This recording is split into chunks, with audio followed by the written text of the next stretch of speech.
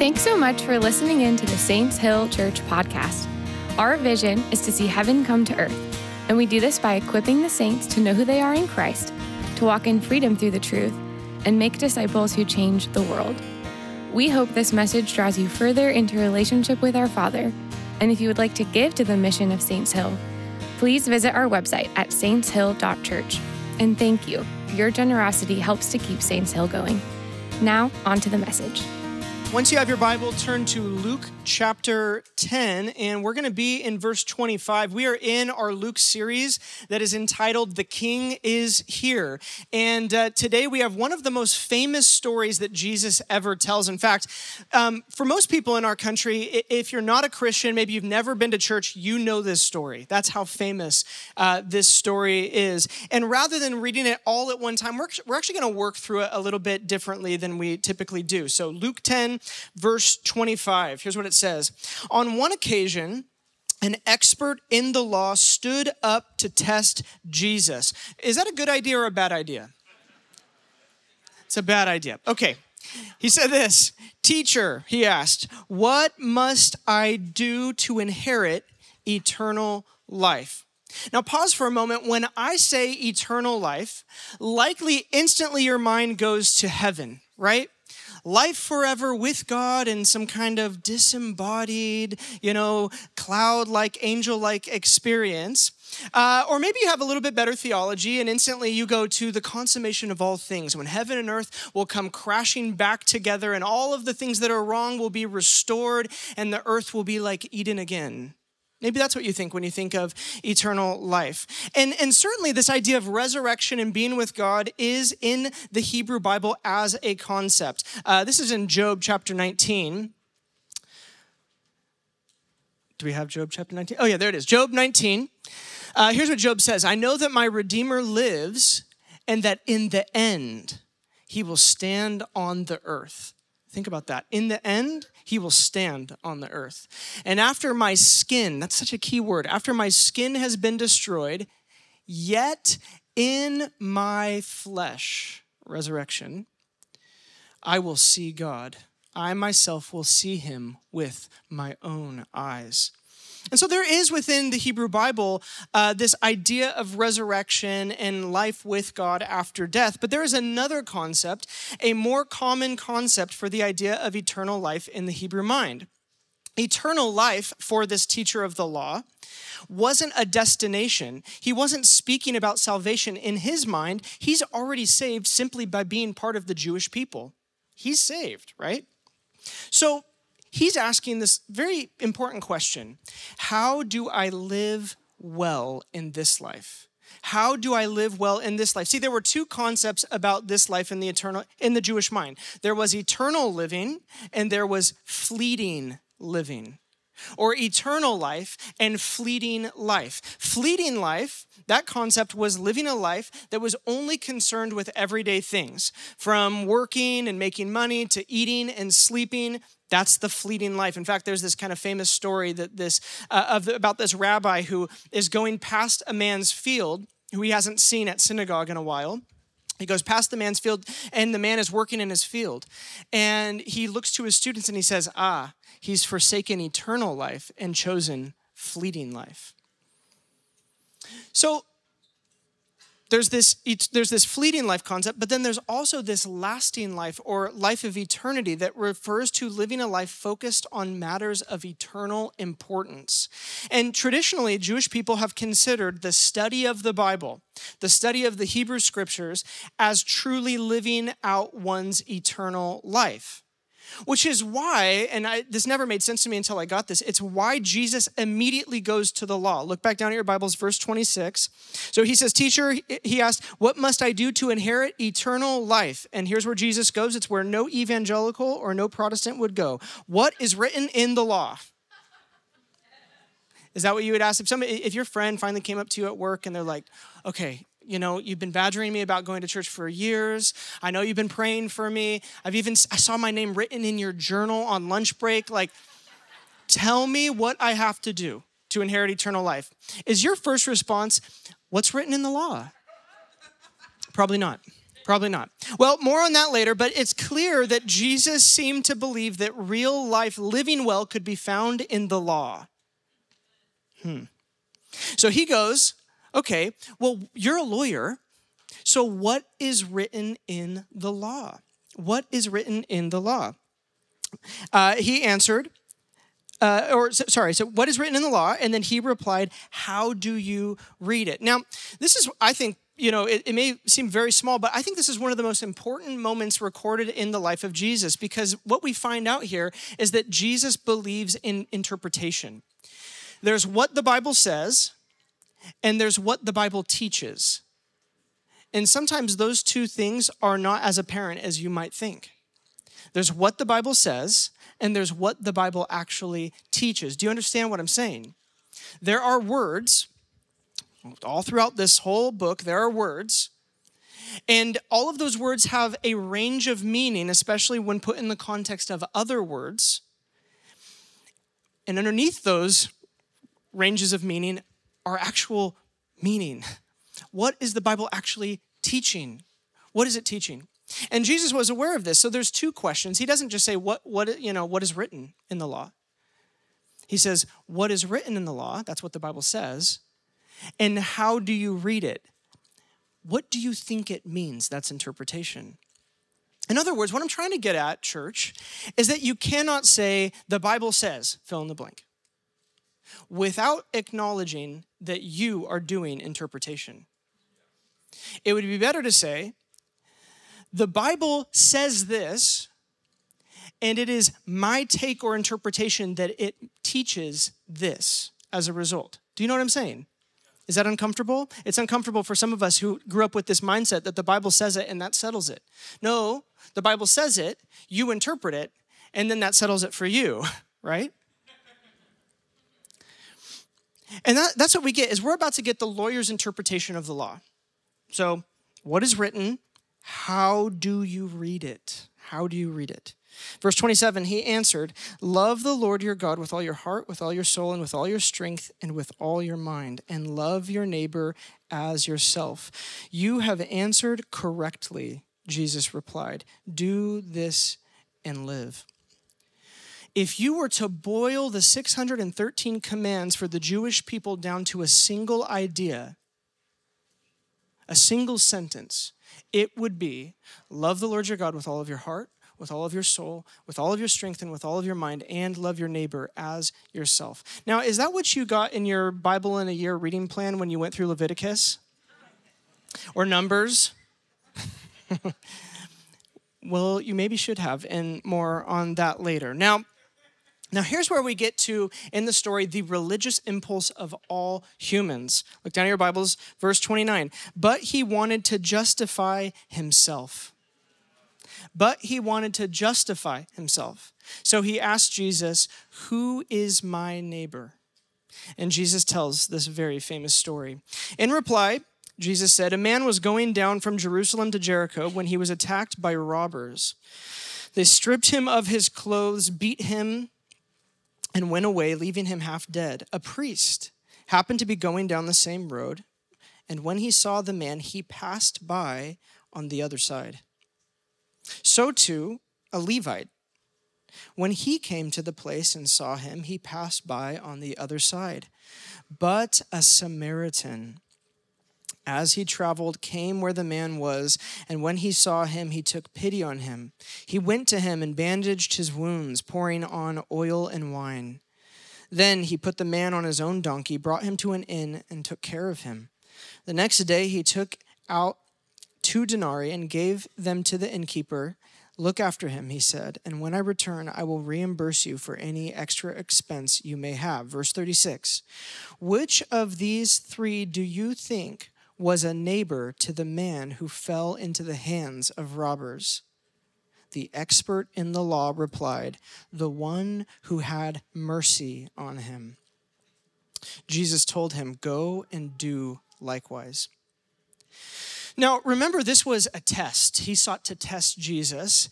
And I just want to say this. If you test Jesus, you may get wrecked like this guy got wrecked. If this was a YouTube video, this would have been Jesus destroys the teacher of the law kind of a thing. See, this passage isn't about who your neighbor is. The question is, what sort of neighbor will you be? It's not about who your neighbor is, it's what sort of neighbor will you be? See, what you need to understand is that the problem for every Jew in this time who would have heard this parable of Jesus is that the hero is from the wrong nation. A priest or a Levite, the tribe of the priests, those are real heroes.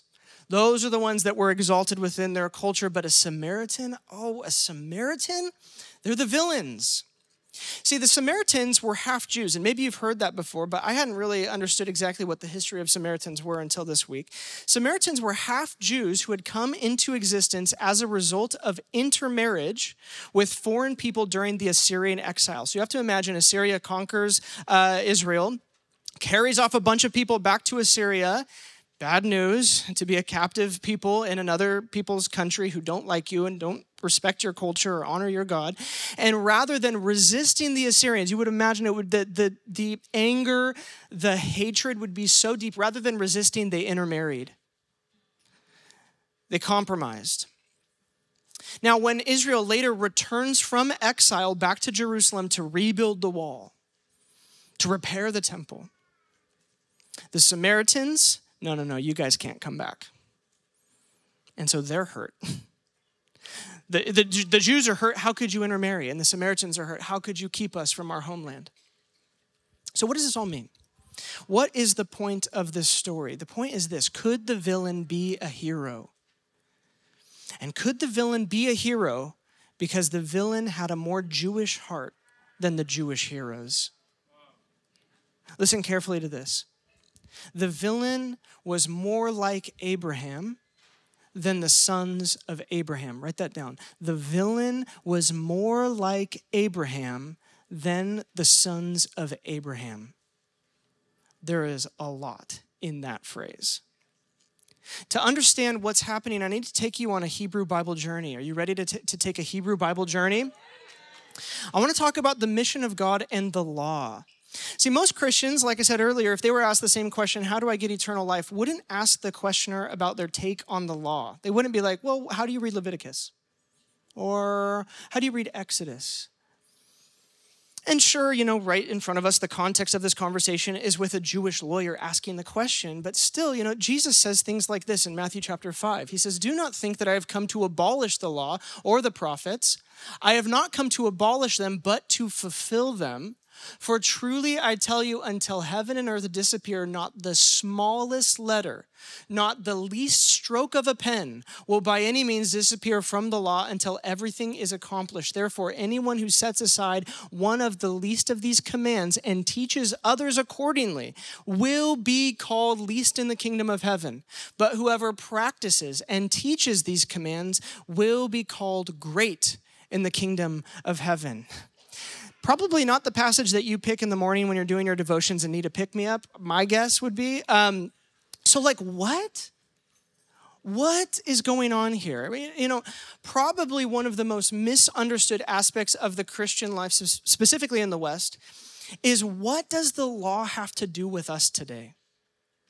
What does the Hebrew Bible and all of the laws that it teaches have to do with me today? I want to answer that. And to do so, we're going to back up even further in the story, and we're going to get a tad granular. I want to ask you kind of a meta question. What is wrong with the world according to the Bible? What went wrong with the world? Well, if you read Genesis 1, 2, and 3, what you will find is what went wrong with the world is that humans decided to not trust. That's where the world went wrong. Humans decided to not trust God. Genesis chapter 3 gives a suggestion. What if you're in lack? And what if God doesn't care? What if you lack something? And what if God doesn't care about it? What if he doesn't have your best interest in mind? And the serpent says, you shouldn't trust him. Don't trust him. And Adam and Eve, they don't trust him. And what we see happens is that if you don't trust God, then you will stop trusting people. And if you stop trusting people, you will compete with them. And you will devour them. and you will live your life east of Eden. Now, what is God's solution to this? What is his solution? God's solution in a name is Abraham. That's his solution. If you read Genesis chapter 3 through 11, it's a downward spiral of horrible things. There's a brother killing a brother, and then there's this guy bragging to his multiple wives. Wait, I thought the Eden ideal was one man, one woman, but multiple wives? He's bragging about killing another man. And we have the Tower of Babel, and you have everybody going their own way, turning against God. You have a flood. Okay, so what is God's solution to it all? It's Abraham, or in a single word, it's trust. It's trust. The very first time we hear about Abraham is in Genesis chapter 12, and here's what happens between God and Abraham. The Lord had said to Abram, he hasn't renamed him yet, so his name is Abram at this point, go from your country, your people, and your father's household to the land I will show you. I will make you into a great nation, and I will bless you. Everybody say bless. I will make your name great, and you will be a what? Blessing. I will bless those who bless you, and whoever curses you, I will curse, and all peoples on the earth will be through you. The solution to a lack of trust is bless the one who trusts to bless the ones who don't. The solution to a lack of trust, we have a problem. Humans don't trust God. They don't trust their creator. What can happen? What can we do? I'm going to bless you, and you will become a blessing to people who don't trust me. Now, remember last week, that's pretty much exactly what the 72 were sent out to do from Jesus. They were to bless, to fellowship, to minister, and proclaim. Say it. Bless, fellowship, minister, and proclaim, okay? That's a framework for your life. Let's memorize that. And while Abraham really does this, he is blessed by God, and he becomes a blessing. He gets offspring when it was impossible, and he becomes a blessing, and the seed of the Messiah comes through his line. Does God get a nation of people who trust him and bless the nations? Not really. There's some bright moments, but not really. Not really. What God gets instead is a people who are afraid of him, but don't fear him. Do you know what I mean? They're afraid of God and they don't fear him. In fact, in Exodus chapter 20, God is coming down the mountain, Mount Sinai, to meet with the people of Israel. And Moses says to the people this very interesting phrase. This isn't, if you want to jot this down, I don't have a slide for this. You can jot it down. This is in Exodus 20, verse 20. Moses says, don't be afraid to Israel. God is coming to see if you have the fear of the Lord in you. Don't be afraid. God is coming to see if you have the fear of the Lord in you. How many of you guys understand there's a difference between being afraid of God and having the fear of the Lord? Being afraid causes you to withdraw from God and hide, which is actually exactly what Israel did. But the fear of the Lord causes you to draw close. In fact, later on in Deuteronomy chapter 5, God is kind of reminiscing on this moment in Exodus 20, and he says, if only they had a heart to fear me, they would have drawn close. The fear of the Lord is so valuable because the fear of the Lord is the fear of being without him, apart from him. Now, what does God do? So he doesn't get a people who fear him, he gets a people who are afraid of him. So how does God then disciple? How is God going to parent an entire nation into the heart that Abraham once had? How is he going to lead these people who are afraid of him, who didn't do what Abraham did, who didn't develop relationship like Abraham developed? How is he going to disciple them into the heart that Abraham had? Well, the 10 Commandments, right? And the subsequent communal laws of Israel. In fact, Paul says in Galatians chapter 3, here's what he says. The law was like a babysitter for us, looking after us until the coming of the Messiah, so that we might be given covenant membership on the basis of faithfulness. The law, when you think about that Jewish law, how should you think about it? It is like a babysitter trying to get the heart of Abraham into a people who have Moses. If you read through Exodus and Leviticus, you'll often see laws following behavior. So you'll see moments like where Aaron's sons, so they're the Levitical priesthood, they're the priests, Aaron's sons are priests, they go and they make unauthorized sacrifices in the temple, okay? And they die, okay? So the following chapter is a whole chapter about how to offer correct sacrifice to Yahweh. So in a sense, you see Israel is living out of line with God, and God is then going, oh, they don't get it. I need the babysitter to come in and to remind them how to have a heart like Abraham, how to walk with me, how to develop trust with me. So here's where you should have a question in your mind. What was so special about Abraham's heart that God is using Moses and the law to disciple people into Abraham's heart? Well, what I'm about to teach you guys is literally we could spend a whole series on. And I'm going to briefly do it in like 3 minutes, okay? So bear with me. And I also want to give credit where I got this. This is from Gary Brashears. Gary's one of my professors. He's head of theology over at Western Seminary and has made like just a huge impact on my life and many, many other people's lives. Abraham did 4 things that encompass the heart God is aiming for with every person. He did 4 things that encompass the heart of that God is aiming for in every person. So these are 4 statements about the character of Abraham. And I would actually recommend that you take a picture of this and you review this, or if you're really fast at writing, you write it all down. Let me walk you through these 4 moments in Abraham's life that make him so special. In each of these moments, God makes a statement about Abraham and his character, and they are very, very important. So in Genesis chapter 12, which we just read, God says, go from your people, go from your land, go to the land I will show you. And Abraham ends up in Canaan. Now, the god of Canaan is Baal. Can you guys say that? Baal. Maybe you've read that word in the Old Testament as you've been doing reading. Maybe you pronounced it Baal. It's Baal, right? And Abraham goes into Baal land, and what does he do? He doesn't build an altar to Baal, which is what you should do when you go into a new country. You should make sure you appease the god of that country, and or at least appease the worshipers of the god of that country. No, Abraham makes a sacrifice to Yahweh in Baal land. He loves God in Baal land. So the very first thing that we learn about Abraham is that Abraham is loyal to Yahweh, though it puts him in jeopardy. He's loyal to Yahweh in Baal land. Okay? Second moment of Abraham's life is Genesis chapter 15. Some of you guys probably know the story.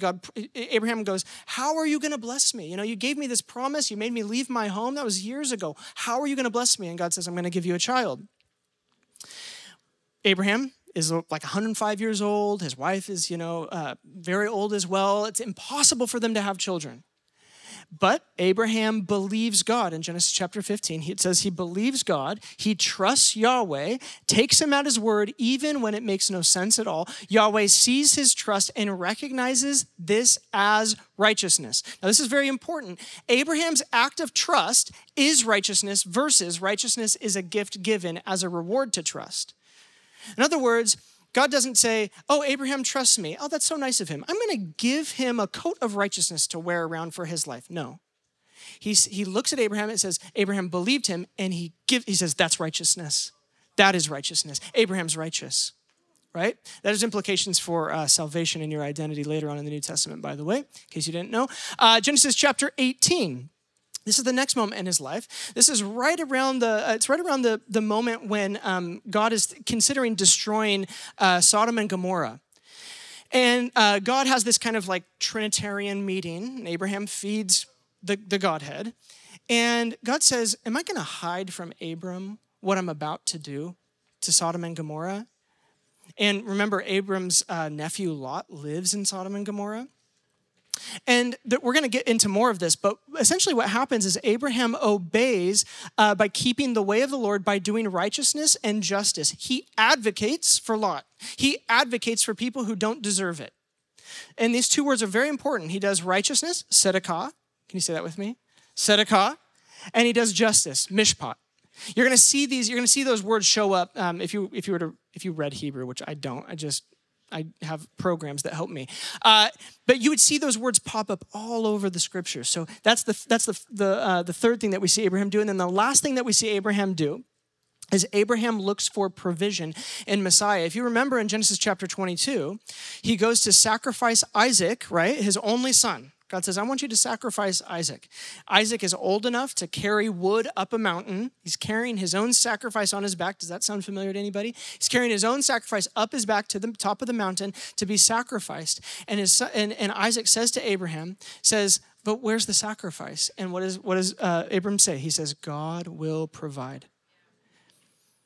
Later on, when he's about to sacrifice his son, God stops him and provides a ram. And it says that mountain is called, it will be provided. If you look geographically, that mountain is Mount Calvary. It's the same place where Christ was sacrificed, the same location. It will be provided. So what does Abraham do? He looks for provision in the Messiah. So, okay, just briefly, Abraham's loyal, though it puts him in jeopardy, right? Abraham believes God when it makes no sense. Abraham obeys God and advocates for the worthless person or the people who don't deserve it.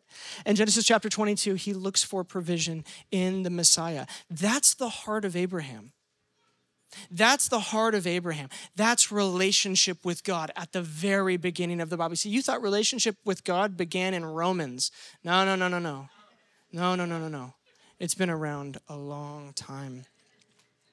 Now, specifically, I want to focus on this idea that God says Abraham does what is right and just, tzedakah and mishpat. This statement about Abraham comes in this context of him sticking up for Lot and Sodom and Gomorrah. But what does it mean to do righteousness and justice? These words show up all throughout the Hebrew Bible, but in Ezekiel, they're very clearly defined. So here's the definition that we get.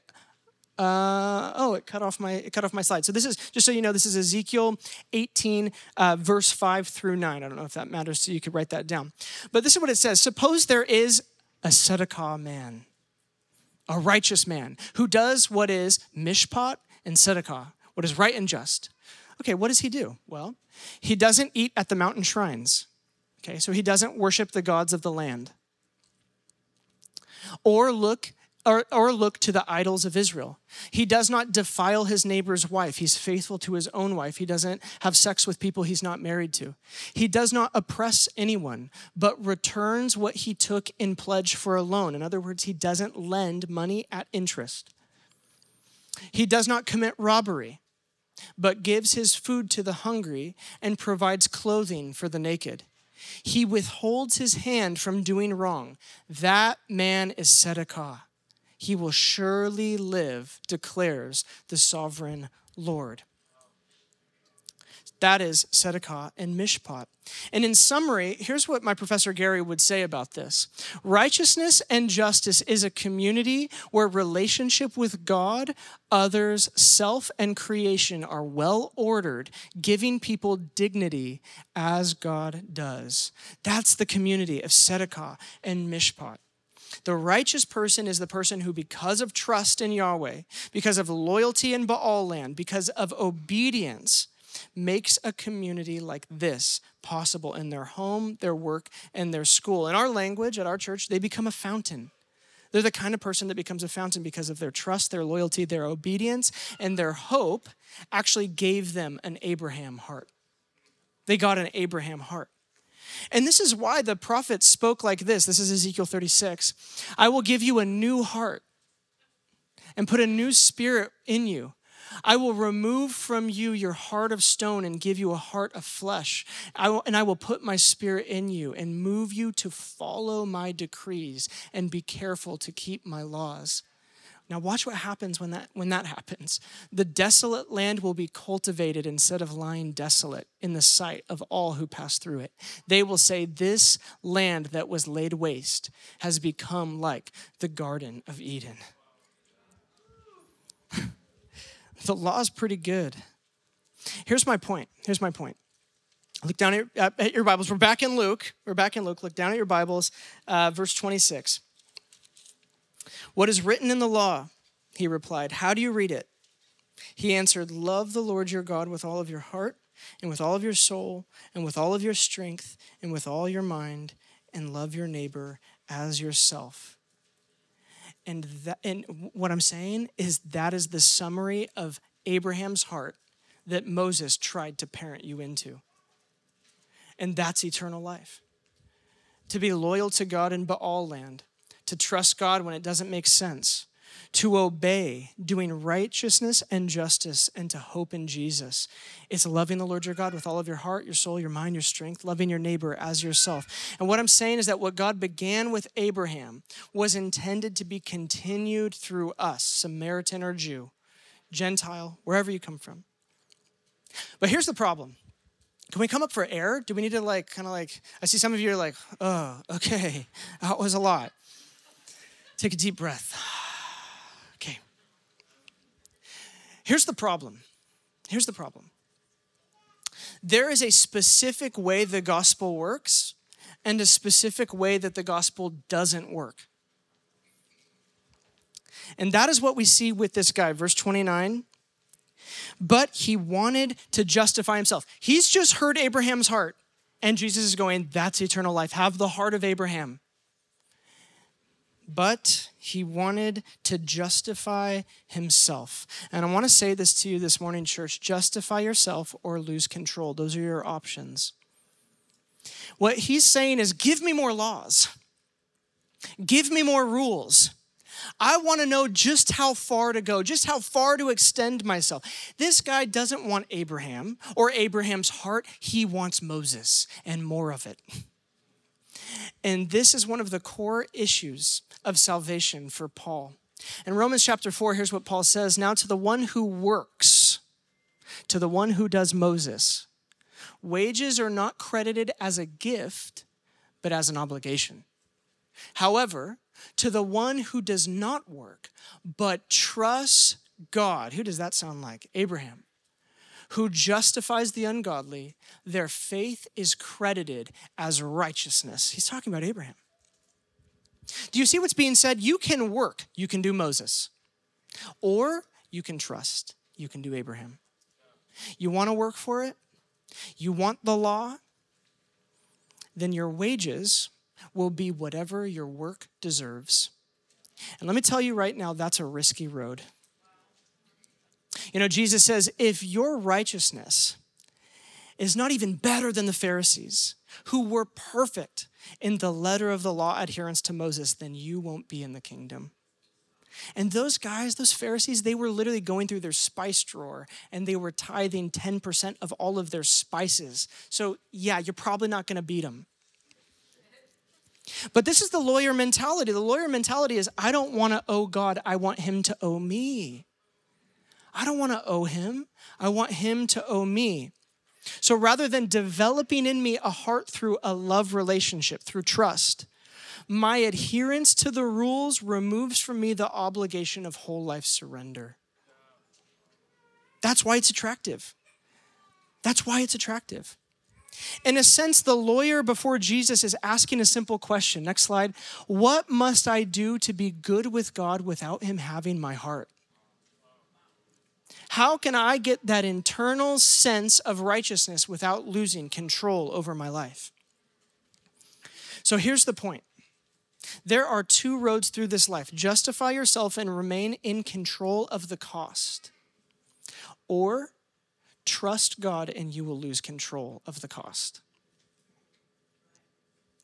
One of the central beliefs of Christians is that there's no good apart from God. In fact, this is what Mary Grace was talking about earlier during our offering portion of our gathering. One of our central beliefs is there's no good apart from God. In other words, the gift for a life well lived isn't what God has produced, it's him himself. Let me say that one more time. The gift for a life well lived isn't what God has produced, it is him himself. Now let me say this. That makes Christianity the most unreasonable religion of all time. That is so unreasonable. See, a reasonable religion is one that puts its demands at the front. It says, hey, you want to be a part of our religion? Here's the list of rules. You're going to eat this. You're going to pray like this. You're going to go here on this day. And if you adhere to these rules, to this law, then you're going to get belonging. And you're going to get an internal sense that you're part of the right people. But an utterly unreasonable religion says, do you love me? How unreasonable. Love? What does love have to do with it? What does love have to do with the messy work of righteousness? Well, for Christians, it has everything to do with it. See, Jesus, he tells us, he says, you need to count the cost of me. You need to count the cost. And you know what I've realized? I've been a Christian for like 17 or 18 years. What I realized just a few months ago is that I could have never known what he costs. I couldn't have known at 17 what he costs. The cost of Jesus is almost always increasing in unexpected ways with each season of life. And it's so unreasonable. How could I have known at 17 years old what it would be like to be ridiculed by people who were once friends for what I believe? Or to be scorned by, I had another meeting this week, to be scorned by swaths of Christians for believing that the Holy Spirit is alive and active and still moves today. How could I have known the cost of of being asked to give up things that other people are able to do that I'm just not able to do, because that's what surrender means. I wouldn't know at 17 what loyalty to Yahweh would cost me in Baal land. I wouldn't know the cost of trusting him in every season, or the cost of being a person of hope. I'm looking for provision in Messiah in the midst of fear, in the midst of pain, in the midst of evil. And in that moment of frustration, I didn't know the cost. I felt the Lord say something to me. He said, when I asked you to count the cost, I didn't ask you to count the cost of what it would mean to follow me. I intended you to count the cost of what it would mean to not have me. That is the question that you must answer. That is the only question that you must answer. And when you answer that, there really is no cost. The fear of the Lord instructs you, and you would do anything for relationship. The cost of not having you is so great, there's no cost I'd be willing not to pay to get you. And that is what makes Christianity so different from any other system for righteousness. One of my heroes, the late Tim Keller, in an interview, he was asked about the moral failings of pastors in the West and the need for accountability. It's like Christians, whenever something goes wrong, it must be a system problem. It must be a structure problem. And so he was asked about, what about accountability? Here's how Tim Keller responded. This is so profound. He said, the only real accountability that cannot be avoided is when you have experienced God's presence and his love, and it is so delicious that you say, I do not want to lose that. I can't lose that. That is the only accountability I know. Even accountability with my wife, I could lie. The real question is, are you having fellowship with God in his love, with Christ in his grace, and the Holy Spirit in his comfort? And if you do, that is the thing you say, I cannot live without that. Abraham, love the Lord your God with all of your heart, with all of your soul, with all of your might, with all your mind. Love your neighbor as yourself. It is an internal rule of love. That is our religion. And this is what Jesus is getting at. It doesn't matter what laws you follow until you get a heart like Abraham, or should I say, until you get a heart like this Samaritan. You don't get it. And you likely won't until you say, God, reveal to me the love you have for me, that I might love you and love others like you love me. Let's pray for that. Go ahead and stand. Thanks for listening. If we can do anything to help you, or if you want to stay in the loop with what is going on in and around the church, you can follow us on Instagram, download the Saints Hill app in the App Store, or visit our website.